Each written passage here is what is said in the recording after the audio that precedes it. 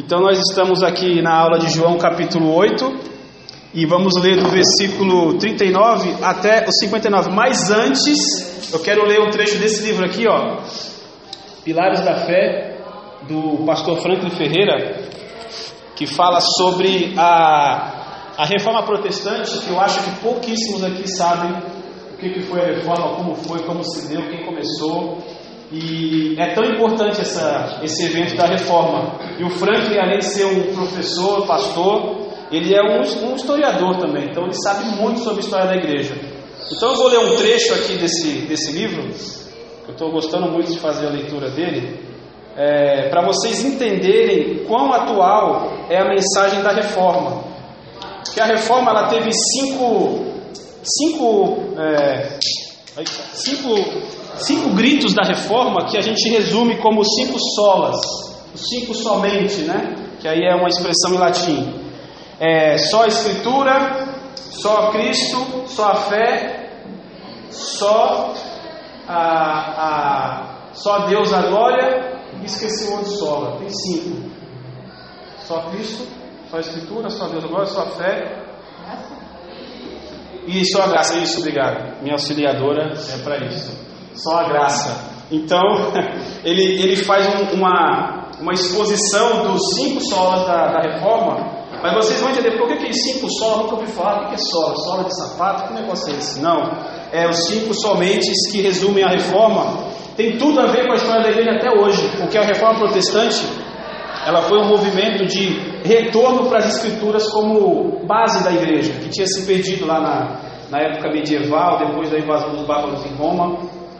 Teve um declínio muito grande. Então Deus resgatou a igreja, digamos assim, voltou para a palavra depois da reforma. É um negócio legal, até para fazer de repente um curso sobre reforma. Vou pensar, de repente ano que vem, quem sabe a gente pode falar com o Roquete aí e fazer talvez uma classe, alguns dias falando sobre a reforma. É legal, tem muito material.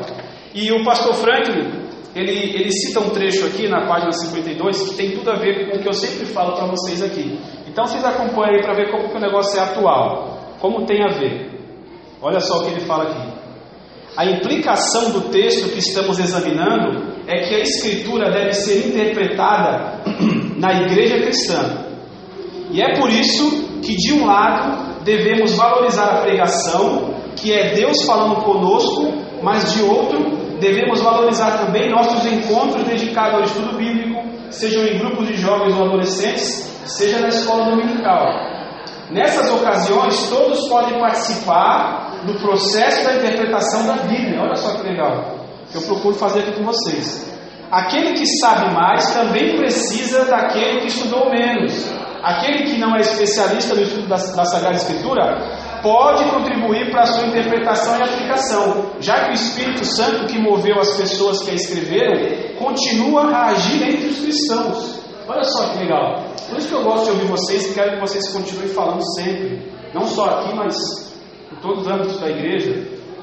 E ele finaliza: nenhum de nós então tem posse da Sagrada Escritura, antes ela é dada a todos, a toda a comunidade cristã. Olha, eu achei isso lindo, porque apesar de eu estar aqui na frente, eu não sou o dono da palavra, como eu sempre falo para vocês, né? E aí acabou casando, porque esse livro é um livro novo. Aí eu comecei a ler e falei, olha só, se encaixa com que eu tento passar para o pessoal lá na classe. E é legal ouvir outras pessoas tendo esse mesmo pensamento, que eu acho que é o pensamento mais correto, né? De que a Bíblia não é do pregador, ela é da igreja toda, que ela foi dada para a igreja. Então vocês, mesmo não estando aqui na frente dando a aula, vocês podem contribuir com a interpretação dela. Isso é muito legal. E eu fiquei muito feliz com esse trecho desse livro aí, que é um livro muito bom, recomendo até. Se vocês quiserem comprar para ler, é uma leitura gostosa, fácil, vale a pena. Então vamos lá para a leitura do nosso texto. Lembrei outra coisa, o texto está ficando para segundo plano. Eu vou colocar aqui o meu telefone. Por quê? Porque eu estou pensando em fazer um grupo no WhatsApp. Mas um grupo WhatsApp, tá uma coisa chata. Eu não quero que seja chato. Eu quero que durante a semana eu possa mandar 1 ou 2 mensagens para vocês para lembrar da aula, de repente um resumo, de repente uma fotinha. Não vou mandar vídeo para não encher a memória do celular de vocês, tá? Talvez mande no máximo um link. E tá lembrando vocês durante a semana de ler o texto, de repente alguma coisa que foi levantada aqui. e você esqueceu. Então eu vou colocar aqui meu telefone e vai funcionar assim: 13, todo mundo aí sabe, mas essa caneta não está legal. Dá para ver aí, não? Não, tem 21, não vai caber. Eu tô pior que... Como é que é, professora? Os meninos que escrevem errado na lousa. Eu vou tirar o 13, todo mundo sabe que é 13, então não precisa. Ó, 9, 8, 1, 21. Eita, tá horrível a caneta. 7, 9, 8, 9. Ixi, ficou mais... Você quer montar um grupo no WhatsApp com as pessoas da sala? Da sala. Qual é a ideia? A gente passar um papel e todo mundo colocar É melhor. número. Boa ideia. Porque senão não vai dar pra contar. Mulheres auxiliadoras. O que seria de nós sem vocês? Nossa, cada um falou isso. Vocês têm um papel? Alguém tem um papelzinho aí? Se tiver, tem. Caneta também. Não tenho nada aqui. É melhor, né? Eu tentei colocar aqui para facilitar. Tá horrível, né? Quem vai pegar papel? Ela tem caneta. Já? Então faz o seguinte, coloca aí o telefone de vocês e aí eu adiciono vocês no grupo. Se você não quiser, não precisa colocar, tá? Mas se quiser, eu acho que vai ser legal. Isso, ó, vai ser um grupo mal educado, tá? Não vamos dar bom dia, boa tarde, nem boa noite, tá bom? Chega, né? Tá cheio pra gente, mas bom dia.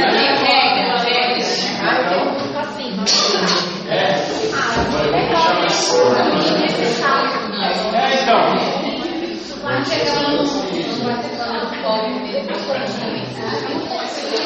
Alguém pode abrir para mim as janelas ali atrás? Quem poderia, por favor? Abre todas, por favor, mano, porque eu vou fechar aqui e vai esquentar. O fogo vai descer, aí não vai ficar muito quente aqui dentro. Então vou fazer assim, gente, ó, vou fazer esse grupo para trocar ideia com vocês.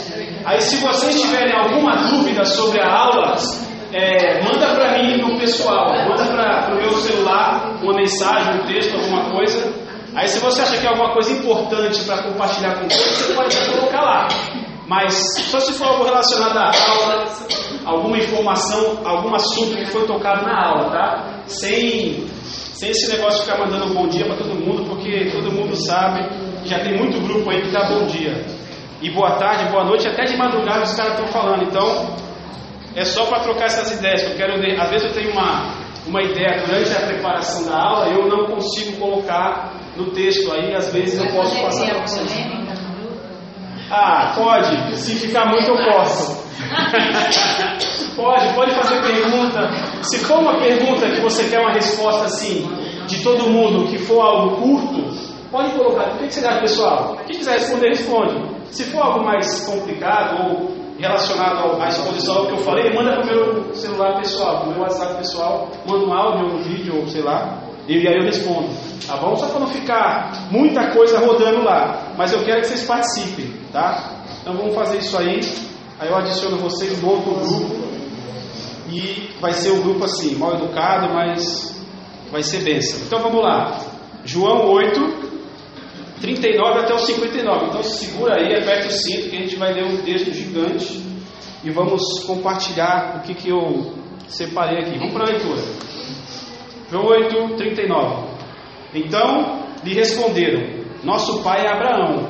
Disse-lhe Jesus: se sois filhos de Abraão, praticai as obras de Abraão.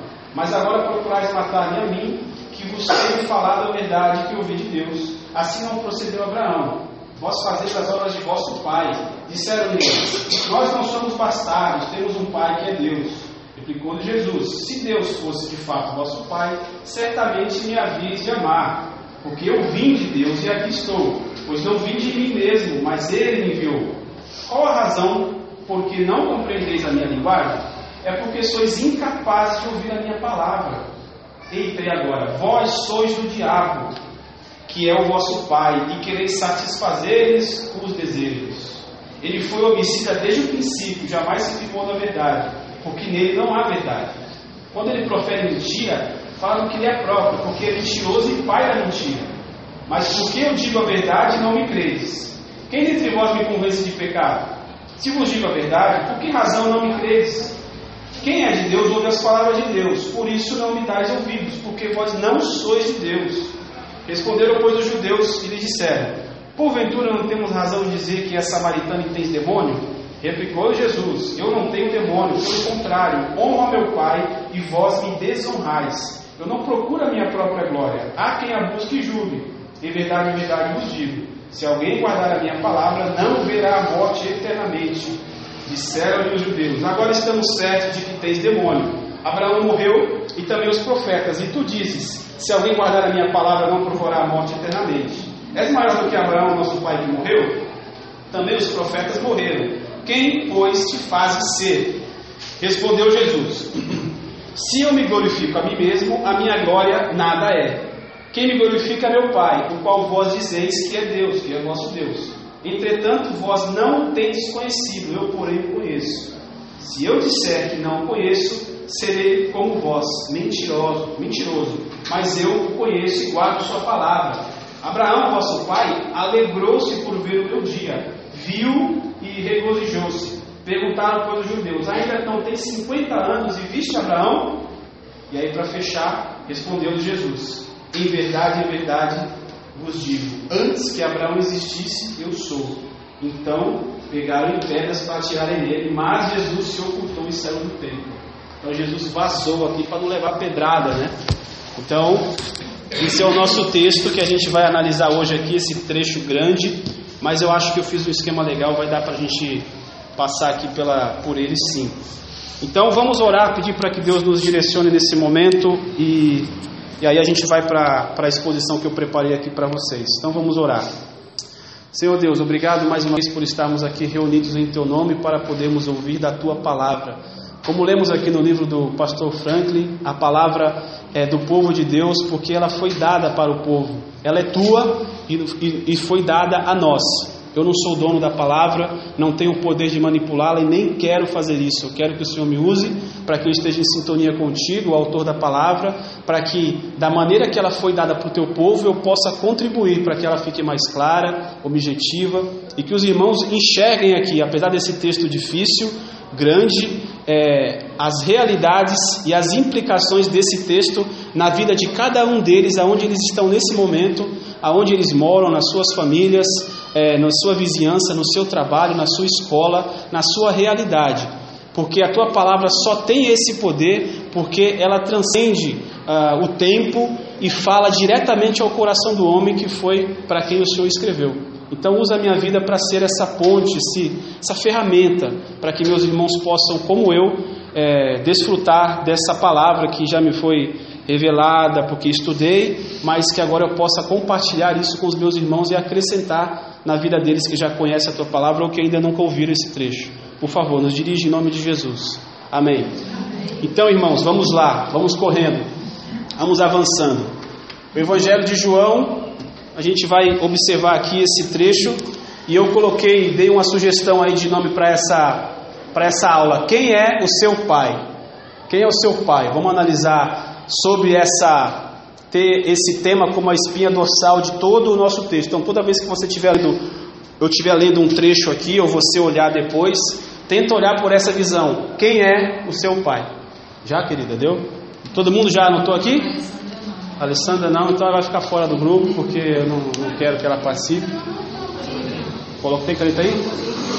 Todo mundo não? Quem não pegou ainda? De quem é essa caneta? É tua, Natália. Quem não anotou, levanta a mão aí e a gente passa. Vocês. Não, coloca o teu aqui. A gente mudou, achou melhor, a ideia da Natália é melhor. Todo mundo coloca, aí eu salvo o número e incluo vocês. Pode colocar aí. Então, quem é o seu pai? A gente vai analisar isso aí. Eu coloquei ali 38, mas é 39. Então vamos lá, tem dois slides com o resumo da história toda. Porque assim, João, o livro de João, ele é característica específica dele, diferente dos outros evangelhos, ele tem longos discursos. Então você percebe que é Jesus falando aí o tempo todo. Então, a gente precisa entender que esse trecho, do 5 até o 8, até o 10, mais ou menos, é o trecho mais denso do Evangelho, porque tem muita informação, muito diálogo, muito embate de Jesus com os fariseus. Então, nós estamos aqui num trecho que ele abraça o capítulo 7 e o capítulo 8. Porque quem veio na aula do capítulo 8, eu falei, aquele trecho lá do versículo 1 até o 12, da mulher adúltera, eu expliquei que aquilo ali é uma variante textual que provavelmente não está naquele lugar, ela é de outro local. Então, porque se você tirar aquele texto, você percebe que do 7 até o 8 flui bem. E aí o versículo, esse trecho da mulher adúltera, perde um pouco ali o fluir do texto. Então eu concordo com os teólogos que acham que aquele texto não está ali. Ele foi inserido depois por um motivo que eu já expliquei para vocês. Então o resumo vai pegar do 7 até o 8. Então acompanha comigo aí, ó. Jesus continua seu longo diálogo com os fariseus, que se iniciou no capítulo 7, no templo de Jerusalém, na festa dos tabernáculos. Após um burburinho entre o povo sobre seu caráter, ele começa a ensinar no templo, acusa a falta de compromisso dos mestres para com a lei de Moisés, é acusado de ter demônio e revela novamente a incoerência de seus ouvintes. Os guardas do templo são enviados para prendê-lo, mas não conseguem, pois ficam maravilhados com seu discurso e a aceitação da população. Isso provoca uma reunião de emergência da liderança religiosa que planeja matá-lo. Então, segundo slide do resumo aí. O Senhor declara ser a fonte de água viva e a luz do mundo, já no capítulo 8. Aproveitando o episódio da festa, no qual esses dois elementos estavam presentes. Vocês se lembram que eu falei para vocês que no último dia da festa, o sacerdote pegava uma bacia de água e derramava sobre o altar, e isso simbolizava uma purificação. Então Jesus pega aquele gancho, aquele evento e fala, olha, eu sou a água viva, quem crê em mim, fluirão rios de água viva. E a questão da luz do mundo é que todas as noites na festa, eles separavam um local e colocavam 4 estacas com tochas, e os sacerdotes também dançavam ali com tochas na mão, simbolizando que o Espírito guiava o povo no deserto. Vocês se lembram da parte do Pentateuco, de Êxodo? Quem não se lembra, aconselho a leitura. Então ele pega esses 2 ganchos e fala, olha, eu sou a luz do mundo e eu sou a fonte de água viva. Ele aproveita do ensejo para evangelizar, né? Então novamente ele é acusado, agora por dar testemunho de si mesmo, e revela o destino dos ouvintes que o rejeitam. Então ele de novo acaba sendo acusado. A multidão se divide entre crentes e descrentes, e a libertação por meio da verdade é proclamada. Eu falei isso na aula passada, quem veio lembra. Por fim, Jesus começa a revelar a paternidade dos descrentes, pois suas ações eram copiadas deste que os inspirava. Então esse é o resumão do que está acontecendo aqui, do capítulo 7 e do capítulo 8, que são 2 capítulos grandes. Eu tentei resumir aí em 2 slides. E aí está o homem bravo aí com Jesus. É uma foto daquele filme Paixão de Cristo, né, do Mel Gibson, que eu acho que é o mais atual, talvez o mais assim, bem produzido, né, que falava sobre a crucificação, a vida de Jesus e assim vai. Então tem esse homem bravo aí que seria um dos fariseus que está lá discutindo com Jesus. E aí a gente avança, e a gente vai analisar um pouco versículo 39 até o 41. Eu vou lendo de novo para vocês aqui de maneira resumida, às vezes na íntegra, para a gente lembrar do que está acontecendo aqui. Opa, volta, vocês vão ficar curiosos olhando aqui porque eu coloquei. Acompanha aí, eu vou dar uma passadinha do 39 ao 41. Então eles responderam, fica à vontade, querido. Responderam, nosso pai é Abraão. Disse-lhe Jesus, se sois filhos de Abraão, praticai as obras de Abraão, mas agora procurais matar-me a mim. Vós fazeis as obras do vosso pai. E eles disseram, nós não somos bastardos, temos um pai que é Deus. Então Jesus começa a acusar ele, eu falo, olha quem é o pai de vocês. Não é Abraão que vocês estão falando que é, não. E aí tem uns detalhes interessantes aqui nessa passagem, olha só. No versículo 39, eu separei isso aí. Na retórica forense da época, ou seja, o que é isso? No diálogo, no ambiente jurídico de acusação, ali, vamos dizer assim, no tribunal, existia essa retórica forense que era comum devolver a acusação recebida. Então, se você falasse, você não é filho de Abraão, eu falo, não, eu sou filho de Abraão, se você que não é. Você percebe que isso acontece muito aqui, porque eles falam que Jesus tem demônio, depois ele fala que eles é que tem, que eles que são. Só que Jesus vai no argumento correto, eles ficam dando aquelas malandragens dele. Então era comum você devolver a acusação que você recebia. Então, se você, como se o cara fala, seu feio, feio é você. Sabe aquela brincadeira de criança, né? É mais ou menos assim, para vocês entenderem. Aí do 40 ao 41, se os ouvintes de Jesus fossem de fato filhos de Abraão, eles não matariam um mensageiro vindo de Deus.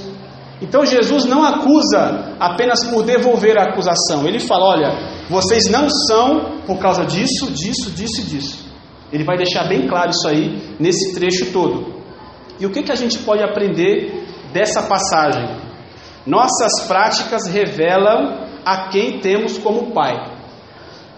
Quando nós vimos aqui o capítulo 5, Jesus começa lá um dos diálogos das discussões, falando assim, que o filho faz o que vê o pai fazer, não é? Então nessa mentalidade de que vocês copiam aquele quem vocês têm como pai. Então vocês querem me matar, vocês são mentirosos porque vocês são filhos do diabo. Então percebe que ele vai afunilando para depois falar quem é o pai deles. E aí as nossas práticas revelam a quem nós temos como pai. Já tá mastigado para vocês, não preciso ficar trabalhando em cima disso, né? A quem vocês imitam? Quem é que vocês imitam no dia a dia de vocês? Qual é a fonte que inspira vocês para agir, reagir, para tomar decisão, enfim, para pensar, para falar isso é certo, isso é errado? E aí eu trouxe aqui, eu coloquei um vídeo, mas eu acho que não vai rodar, vai ficar só o áudio, sobre uma questão de o filho imitando o pai. Quem viu esse vídeo no YouTube vai lembrar. Vamos ver se vai rodar aqui. Se não rodar, vai ficar o som, vocês vão lembrar. É rapidinho. Não vai rodar, só a musiquinha. Vamos ouvir então.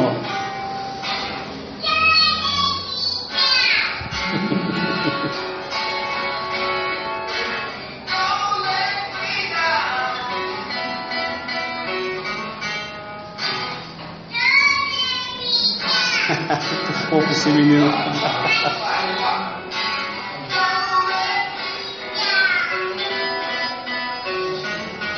É uma pena, não rodou todo, mas o som explica aí. Para quem não sabe, esse vídeo, esse aqui é o pai e esse é o filho, e os dois, ambos com violão, né? O menino está imitando o pai, e o pai é fã dos Beatles, e aí ele toca essa música, Don't Let Me Down, e o menino vai imitando e vai tocando igualzinho, não igualzinho, né? Mas copia na sua realidade. Então aí está um exemplo para você lembrar, a quem você copia, a quem te inspira. Podemos ter pessoas que nos inspiram, podemos ter pensadores, grupos, mas isso está alinhado com o nosso Pai Celestial? Pensa nisso, quem é que te inspira? Quem é que fala para você, não, essa atitude que eu tomei é certa? Quem é que fala isso para você? Então pensa sobre isso aí e a gente avança. Pena que não rodou o videozinho, esse notebook é meio fraquinho, o meu computador rodou direitinho, mas deu para entender aí a questão da imitação, né? Aí a gente avança aí no versículo 42 e 43, eu separei aqui algumas coisas. Na verdade a gente vai ver do 42 até o 47. Então só uma lida rápida aqui nesse trechinho, para ver o que a gente pode aprender. Então Jesus acaba respondendo depois. Se Deus de fato fosse o Pai de vocês, vocês me amariam, porque eu vim de Deus e aqui estou. Aí depois ele fala, por que razão vocês não compreendem a minha linguagem? É porque vocês são incapazes de ouvir a minha palavra. Vocês não podem me obedecer. Não tem como vocês me obedecerem. Aí no 44, vós sois o diabo, que é o vosso pai, e vocês querem satisfazer os desejos dele, porque ele foi assassino e mentiroso desde o começo e nunca se firmou na verdade.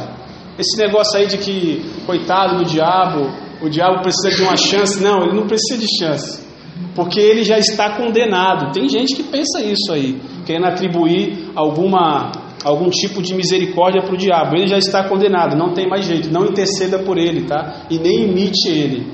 Não vem com essa de querer pensar isso não. Acho que ninguém aqui pensa isso, mas eu já ouvi essa bobagem.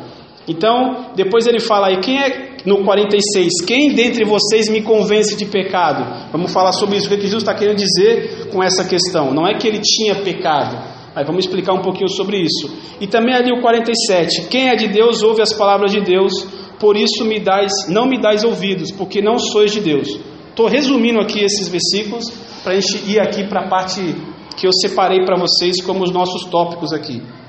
Então, esse é o texto e algumas considerações. Quando não é de Deus, quando não é Deus que nos inspira, nos tornamos incapazes de compreender e viver a sua palavra. Isso parece óbvio, né? Se Deus não me inspira, eu não posso viver a palavra de Deus. Mas às vezes a gente quer viver a palavra de Deus sem que Deus nos inspire. Como isso? Já falei tantas vezes aqui e vou sempre falar porque o Evangelho de João sempre evoca isso. Você pode estar na igreja e não ser cristão, não ser convertido, pode ter até a taxa de cristão, mas o seu coração pode estar longe do Pai dessa igreja.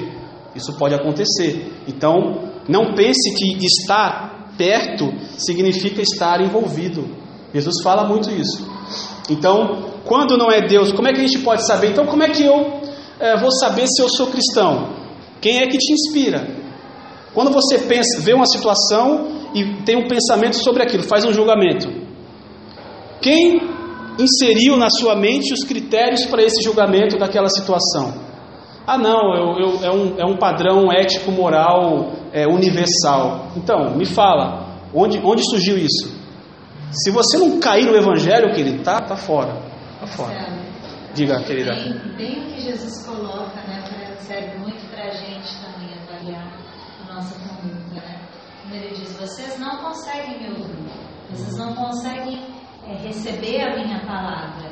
E muitas vezes a gente está numa situação de querer a nossa vontade, né?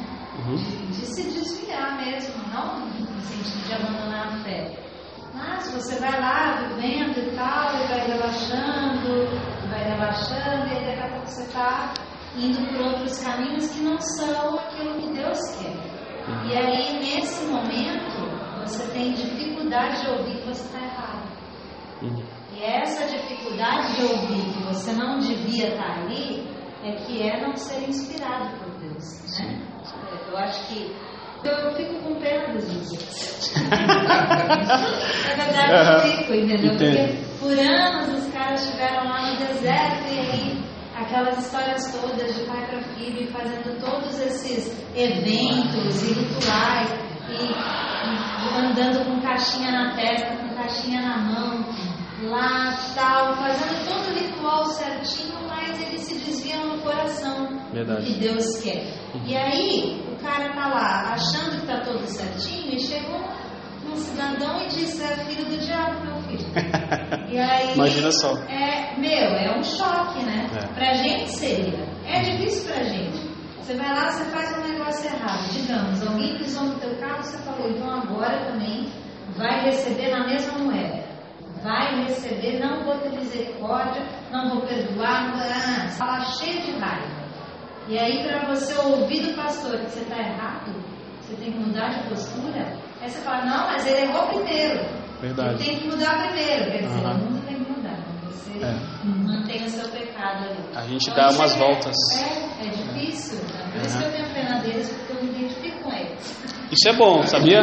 Já deixa o irmão falar já. Isso é bom, porque tu está seguindo o raciocínio que eu sempre tento trazer aqui o pessoal. Leia contra você a palavra, como até o irmão falou na pregação no momento lá. Não fica pensando, puxa vida, minha mulher precisava ouvir isso. Ouviu? Não, mas e você?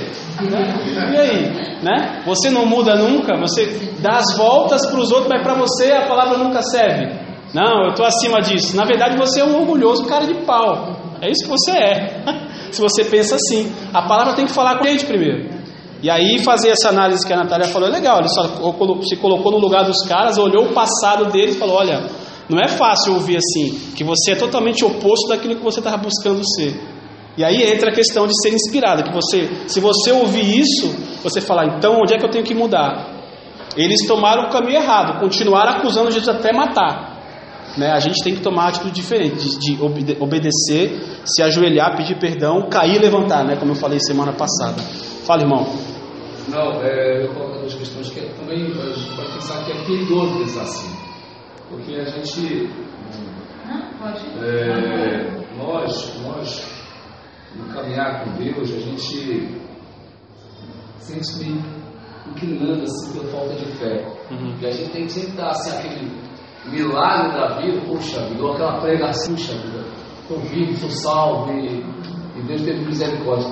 Esses homens da época tinha religiosidade que queria sempre ter algo, milagre, para estar vivo. Poxa Deus, isso é a história, se a gente vê a história, tantos milagres que foram feitos, tantos milagres do maná, da nuvem, da rocha, da terra prometida, das guerras, de homens de Deus, né?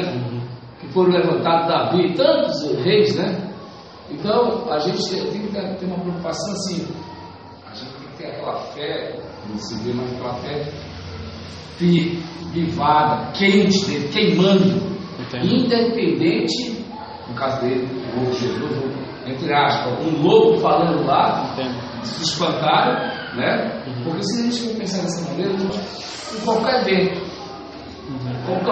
for levando um pregador aí, que vai vir aí, um mulher que, poxa, esse é o cara que ficou de mim.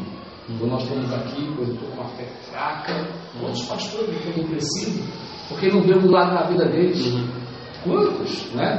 Poxa, mas o milagre não vai ver. Ele levantou uma vida e essa vida vai florescer, só no céu que vai ver. Mas quer ver naquela hora. A gente quer ver algo que Deus está com a gente quando a gente está sentindo, vendo, ardendo. Não é assim. Entendeu? Não, entendi. E eu só para fechar o ponto que eu acho também que muitas vezes as pessoas acham assim, poxa, eu sou bom, sou isso, sou aquilo, como o irmão colocou assim, poxa, isso é atributo de algo bom de Deus. Mas as pessoas estão com esse pensamento hoje que, poxa, eu não faço mal, não roubo, não mato, não cheiro, não quero. E eu não sou de Deus. E não é assim. Entendeu? Deus tem que ter aquela transformação de vida, aquele brigar com a gente, porque se a gente. Eu acordo de manhã todo dia brigando comigo, porque a minha tendência é pecar, cara, em todos os sentidos. Eu também, meu irmão, estou contigo. Estou contigo. Fala, querida, pode falar. Fica à vontade. Qual que é a diferença deles e nós? Eu acho que isso, eles tiveram a presença de Jesus em forma de homem, mas hoje nós temos o Espírito Santo, que eu acho que é muito mais claro. Eu acho que foi uma época muito confusa, colando, outros daquela época, mas hoje a gente tem que ser porque o Espírito Santo, já pensou? Ele não tem Jesus como homem. Se a gente não tem essa chama do Espírito, então acho que a gente está bem pior. Entendo. Mas a hora que começam essas coisas, eu acho que Só que eu vejo que o Espírito Santo tem que se alimentar. Né? Sim. E uma vez alimentado, nós podemos poder de Deus. É bom vocês falarem, obrigado pela participação, isso é fundamental para a gente fazer aquilo, né? A palavra, eu li no livro do Frank, é para a igreja, então eu tenho que falar, tem que bater aí, tem que causar alguma coisa, não é só amém, Marcelo, amém, concordo, não concordo, aí fala, então por que não concorda? Não sei, só para não ficar falando que concordo toda hora, entendeu? Não pode ser assim também, vocês têm aí a caixolinha para funcionar, na realidade de cada um de vocês. Eu não sei ler direito, eu tenho dificuldade para ler. Deus vai falar contigo, irmão. Só que precisa colocar para funcionar. Não fica aquela, o que eu vou receber agora? Eu quero o pacote pronto e não importa quanto for eu pago. Não é isso. Não tá, tudo já está pago já na cruz. Quero que transforme a vida de vocês como tem transformado a minha. Sou só um guia aqui, tão pecador quanto vocês, talvez até pior. A Alessandra que o diga que mora comigo me vê todo dia. Me vê dormir, me vê acordar. Me vê dormir, me vê acordar, acorda com meu ronco, coitado. Então ela me conhece bem. Então, em resumo, assim, trazendo tudo isso que vocês falaram é importante, mas é importante a gente se colocar no lugar de que a gente precisa da palavra. Não, realmente, eu fico com pena dos judeus, porque, poxa vida, eles tiveram uma esperança que foi espatifada. É verdade, mas não para aí entra o complemento do irmão. Então eu preciso que a palavra fale comigo, porque ela está me mostrando que eu estou errado, e assim você tem o Espírito Santo que vai te guiar, como eu acabei de ler no livro. Eu acho que o livro sintetiza a aula hoje, o trecho do livro. O Espírito que vai falar para vocês. Eu sou apenas um que nem vocês, só que eu só estou aqui na frente, eu podia estar sentado aí. Então, quando a gente olha para a palavra, a gente tem que procurar sempre isso. Poxa vida, porque você pode, olhar para a palavra e não ser inspirado ainda pelo autor da palavra. Você pode distorcer ela, porque o seu pressuposto já vai chegar na frente daquilo e falar, não, Deus está falando isso aqui, mas está falando outra coisa. Então você tem que sempre pensar isso aí. Quem é que te inspira? É o seu pensamento, é um outro, é o diabo ou é o próprio Deus? Esse exercício, irmãos, ele é diário e é até você morrer. Tem que ser assim, porque senão quem alcançou já esse nível aí já pode ir embora, porque já está perfeito. Tem que estar sempre se viciando, entendeu? Nunca pode parar no tempo. Que nem eu falei na aula passada, a fé, o cristianismo é uma coisa em movimento, tem que estar andando, não pode ficar parado. E aí no 44 é interessante quando ele fala isso aí, que vocês são do diabo, que é o vosso pai, e quereis satisfazer os desejos, porque ele foi homicida desde o princípio, nunca se firmou na verdade.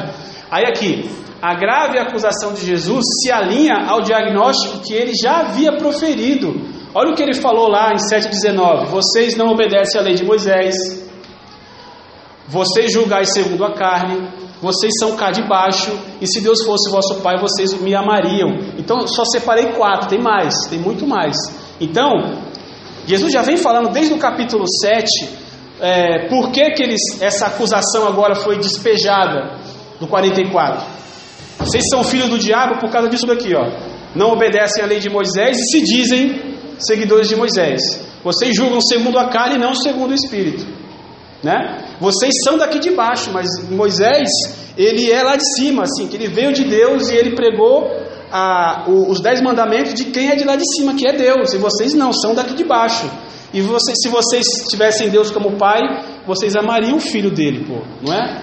Como é que você fala que me ama, mas não ama meu filho? É difícil. Não, então filho, vai lá, eu não vou hoje, mas você que vai tocar aí a empresa hoje. Aí os caras vão lá e bate no meu filho. Pô, que consideração tem por mim? Vou fazendo uma coisa para a nossa vida real aqui. Então, o pai manda o filho, ou seja, se o filho copia o pai, vocês têm que amar o filho também. Mas não amam por quê? Porque vocês são filhos do diabo. É isso que Jesus fala. E continua, fala aqui, ó. E aí é uma coisa que eu particularmente não gosto, que é essa expressão discurso de ódio, porque eu acho que existe o discurso de ódio, mas quando você pega ele e usa e padroniza o discurso de ódio para tudo aquilo que é contra a tua vontade, você perde a exortação que às vezes está por trás ali daquele discurso. Não há ódio nesse discurso, e sim a mais pura constatação da verdade.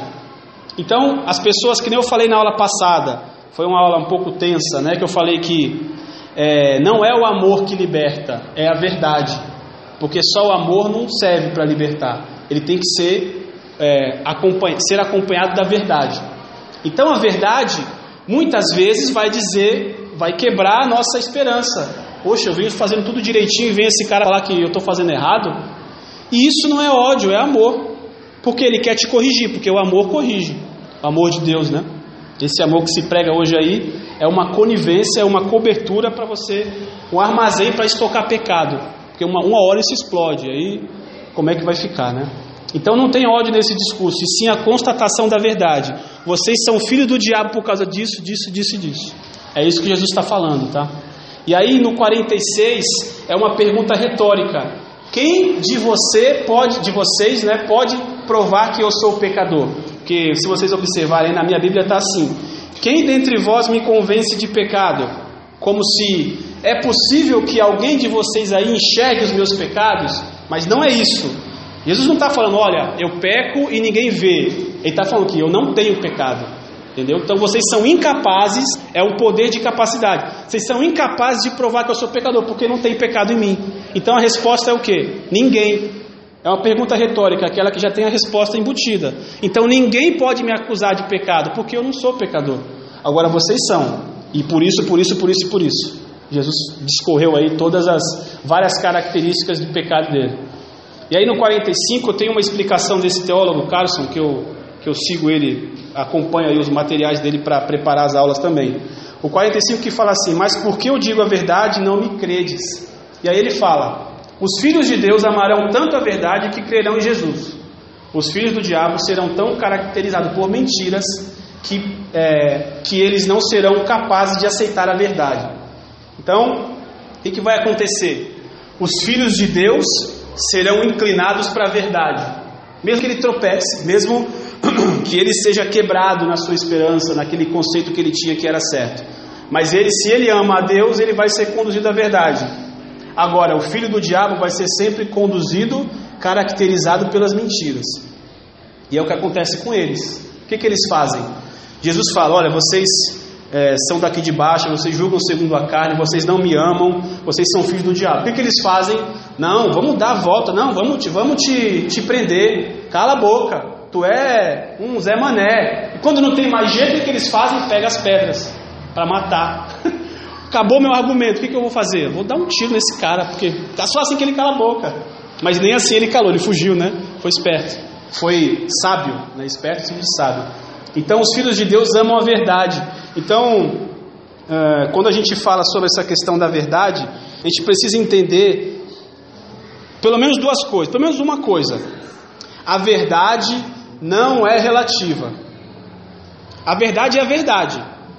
A verdade é o quê? Eu estou aqui falando com vocês, isso é a verdade.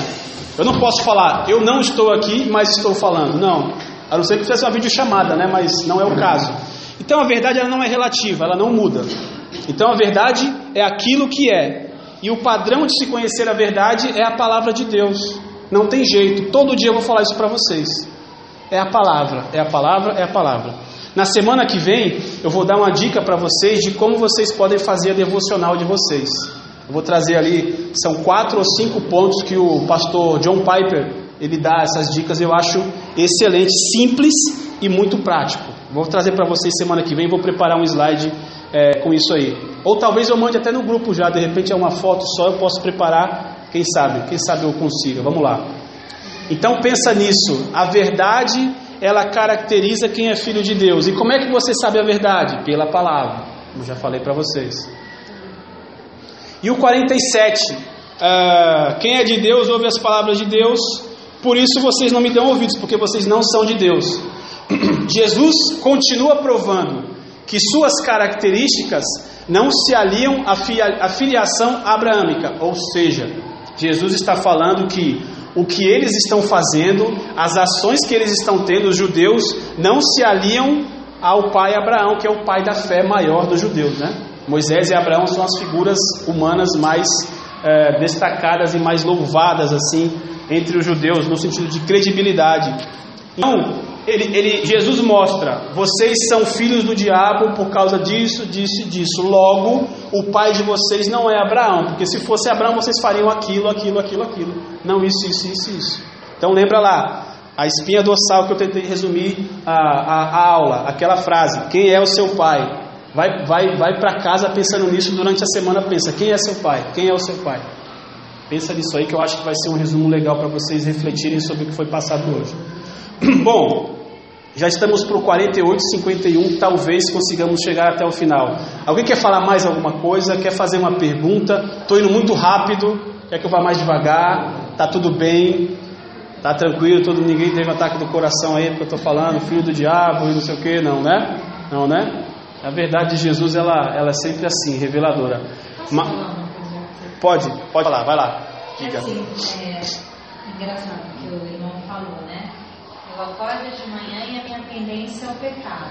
Então, quando a gente sabe que é isso, o certo e o errado, a minha vontade no coração é fazer o errado, né? Então, assim, de certa maneira, a minha natureza é ser filha do diabo, porque a minha vontade está inclinada para o que não é certo. Mas eu entreguei minha vida para Jesus, aceitei o sacrifício e me tornei filha de Deus. Sim, né? sim. Então, e aí é o que o pastor lá embaixo falou, eu quero morrer. Sim, né? sim. Eu quero morrer. Essa natureza de filha do diabo, eu quero que seja enterrada. Exato. Para que eu tenha uma vida. Então, assim, o cristão, ele vive essa dualidade, porque a gente não morreu ainda, né? E aí é nesse sentido que eu falo que eu me identifico com os judeus, porque eles pecavam e achando que estavam certos. E muitas vezes a gente vai receber ao longo da caminhada cristã, em várias áreas, como esposa, como mãe, como professora no meu caso, fazendo uma atitude que não é cristã, e você não se tocou, porque é da natureza fazer o errado. E aí vai lá e tem que ouvir de alguém que você tem esse pecado que às vezes não está claro para você. Eu posso? Pode, fica à vontade. Pode, fica à vontade. Não, é que eu fui conversar com pastores, né, que na igreja que eu participei antes de vir para cá. E eu estava com muita ansiedade, querendo entender. E aí o Espírito Santo usou ele para me mostrar o pecado que eu tenho. Eu não sabia, né? E falou muito ao meu coração. E eu quero expor porque isso ajuda eu mesma a deixar isso, né? Que eu sou a pessoa que gosta da discussão, né? E não só gosta de discutir, como gosta de estar certa, né? E aí, isso é soberba, né? Isso é soberba. E aí, quando eu vejo um defeito meu, eu não escondo, eu não falo. E isso aparece muito no casamento, né? Como você falou, e a Alessandra sabe tudo. Eu guardo pra mim. Não, isso aqui tá errado em mim, mas eu não vou falar, porque eu preciso estar certa, né? Então, às vezes a gente tem atitude de filha do diabo, né? Soberba não é de Deus, né? E eu não sabia. Aí o pastor foi lá e falou, eu falei, mas pastor, o senhor acha que eu me acho melhor que os outros? Aí ele falou, Natália vai estudar o que é soberba, né? E aí eu fui ver que não é só isso, né? Não é só achar que você é melhor que os outros, mas é você não ter a humildade de estar errada, né? E aí realmente eu sou assim, mas eu estou na luta aí para mostrar meus defeitos. Amém. Muito bom, Natália, você ter falado isso. Eu fico extremamente feliz porque aí falo agora para todos, se a palavra não tiver esse efeito que está tendo na vida dela, na vida de vocês, na realidade de vocês, claro, não exatamente igual, mas nesse impacto de falar, olha, eu estou errado, não está servindo de nada as minhas aulas. Se não mudar a vida de vocês, não adianta eu vir para cá, ou melhor, nem venha, porque não vai mudar. Se você quer só receber aqui para bater um cartão espiritual, não fui, não vai mudar. Então é bom a Natália expor essas fraquezas dela, porque eu sou assim, igual ela. E aí quando ela fala, nós temos características de um filho do diabo, ela está falando uma coisa que é verdade, porque muitas vezes a gente mente e o diabo mente. Muitas vezes a gente assassina as pessoas. Mas eu nunca atirei em ninguém. Mas você pegou aquela pessoa que falou uma palavrinha que você não gostou e isolou ela da tua vida. Isso é assassinato, Jesus fala isso. Isso é homicídio, tá? Eu sou homicida também. E eu estou pedindo perdão e tentando ressuscitar essas pessoas na minha vida. Tive algumas oportunidades e Deus tem me transformado. Mas, se você não se coloca debaixo da palavra, né, ou dentro da palavra, como o irmão Carlos falou aqui, essa transformação nunca vai acontecer. Porque aí, quem está regendo a tua vida é você mesmo, ou pior, o outro pai lá que é o chifrudo. Não é gostoso ouvir isso, tá? Não é gostoso, mas é verdade. Então, isso é muito bom, porque daí você vai ter a opção de crescer ou piorar. Mas eu sempre opto pela primeira, porque a verdade vai conduzir você ao crescimento. Então isso é muito bom. E ainda, abrindo aqui, falando sobre essa questão do casamento em si, é meio perigoso você abrir o coração assim, né? Às vezes eu falo aqui vai que a Alessandra vai falar aquele pecado que eu cometi ontem. Eita! Aí tirou minha credibilidade, mas eu não tenho credibilidade nenhuma. Quem tem a credibilidade é o Espírito. Então eu sou como vocês aqui.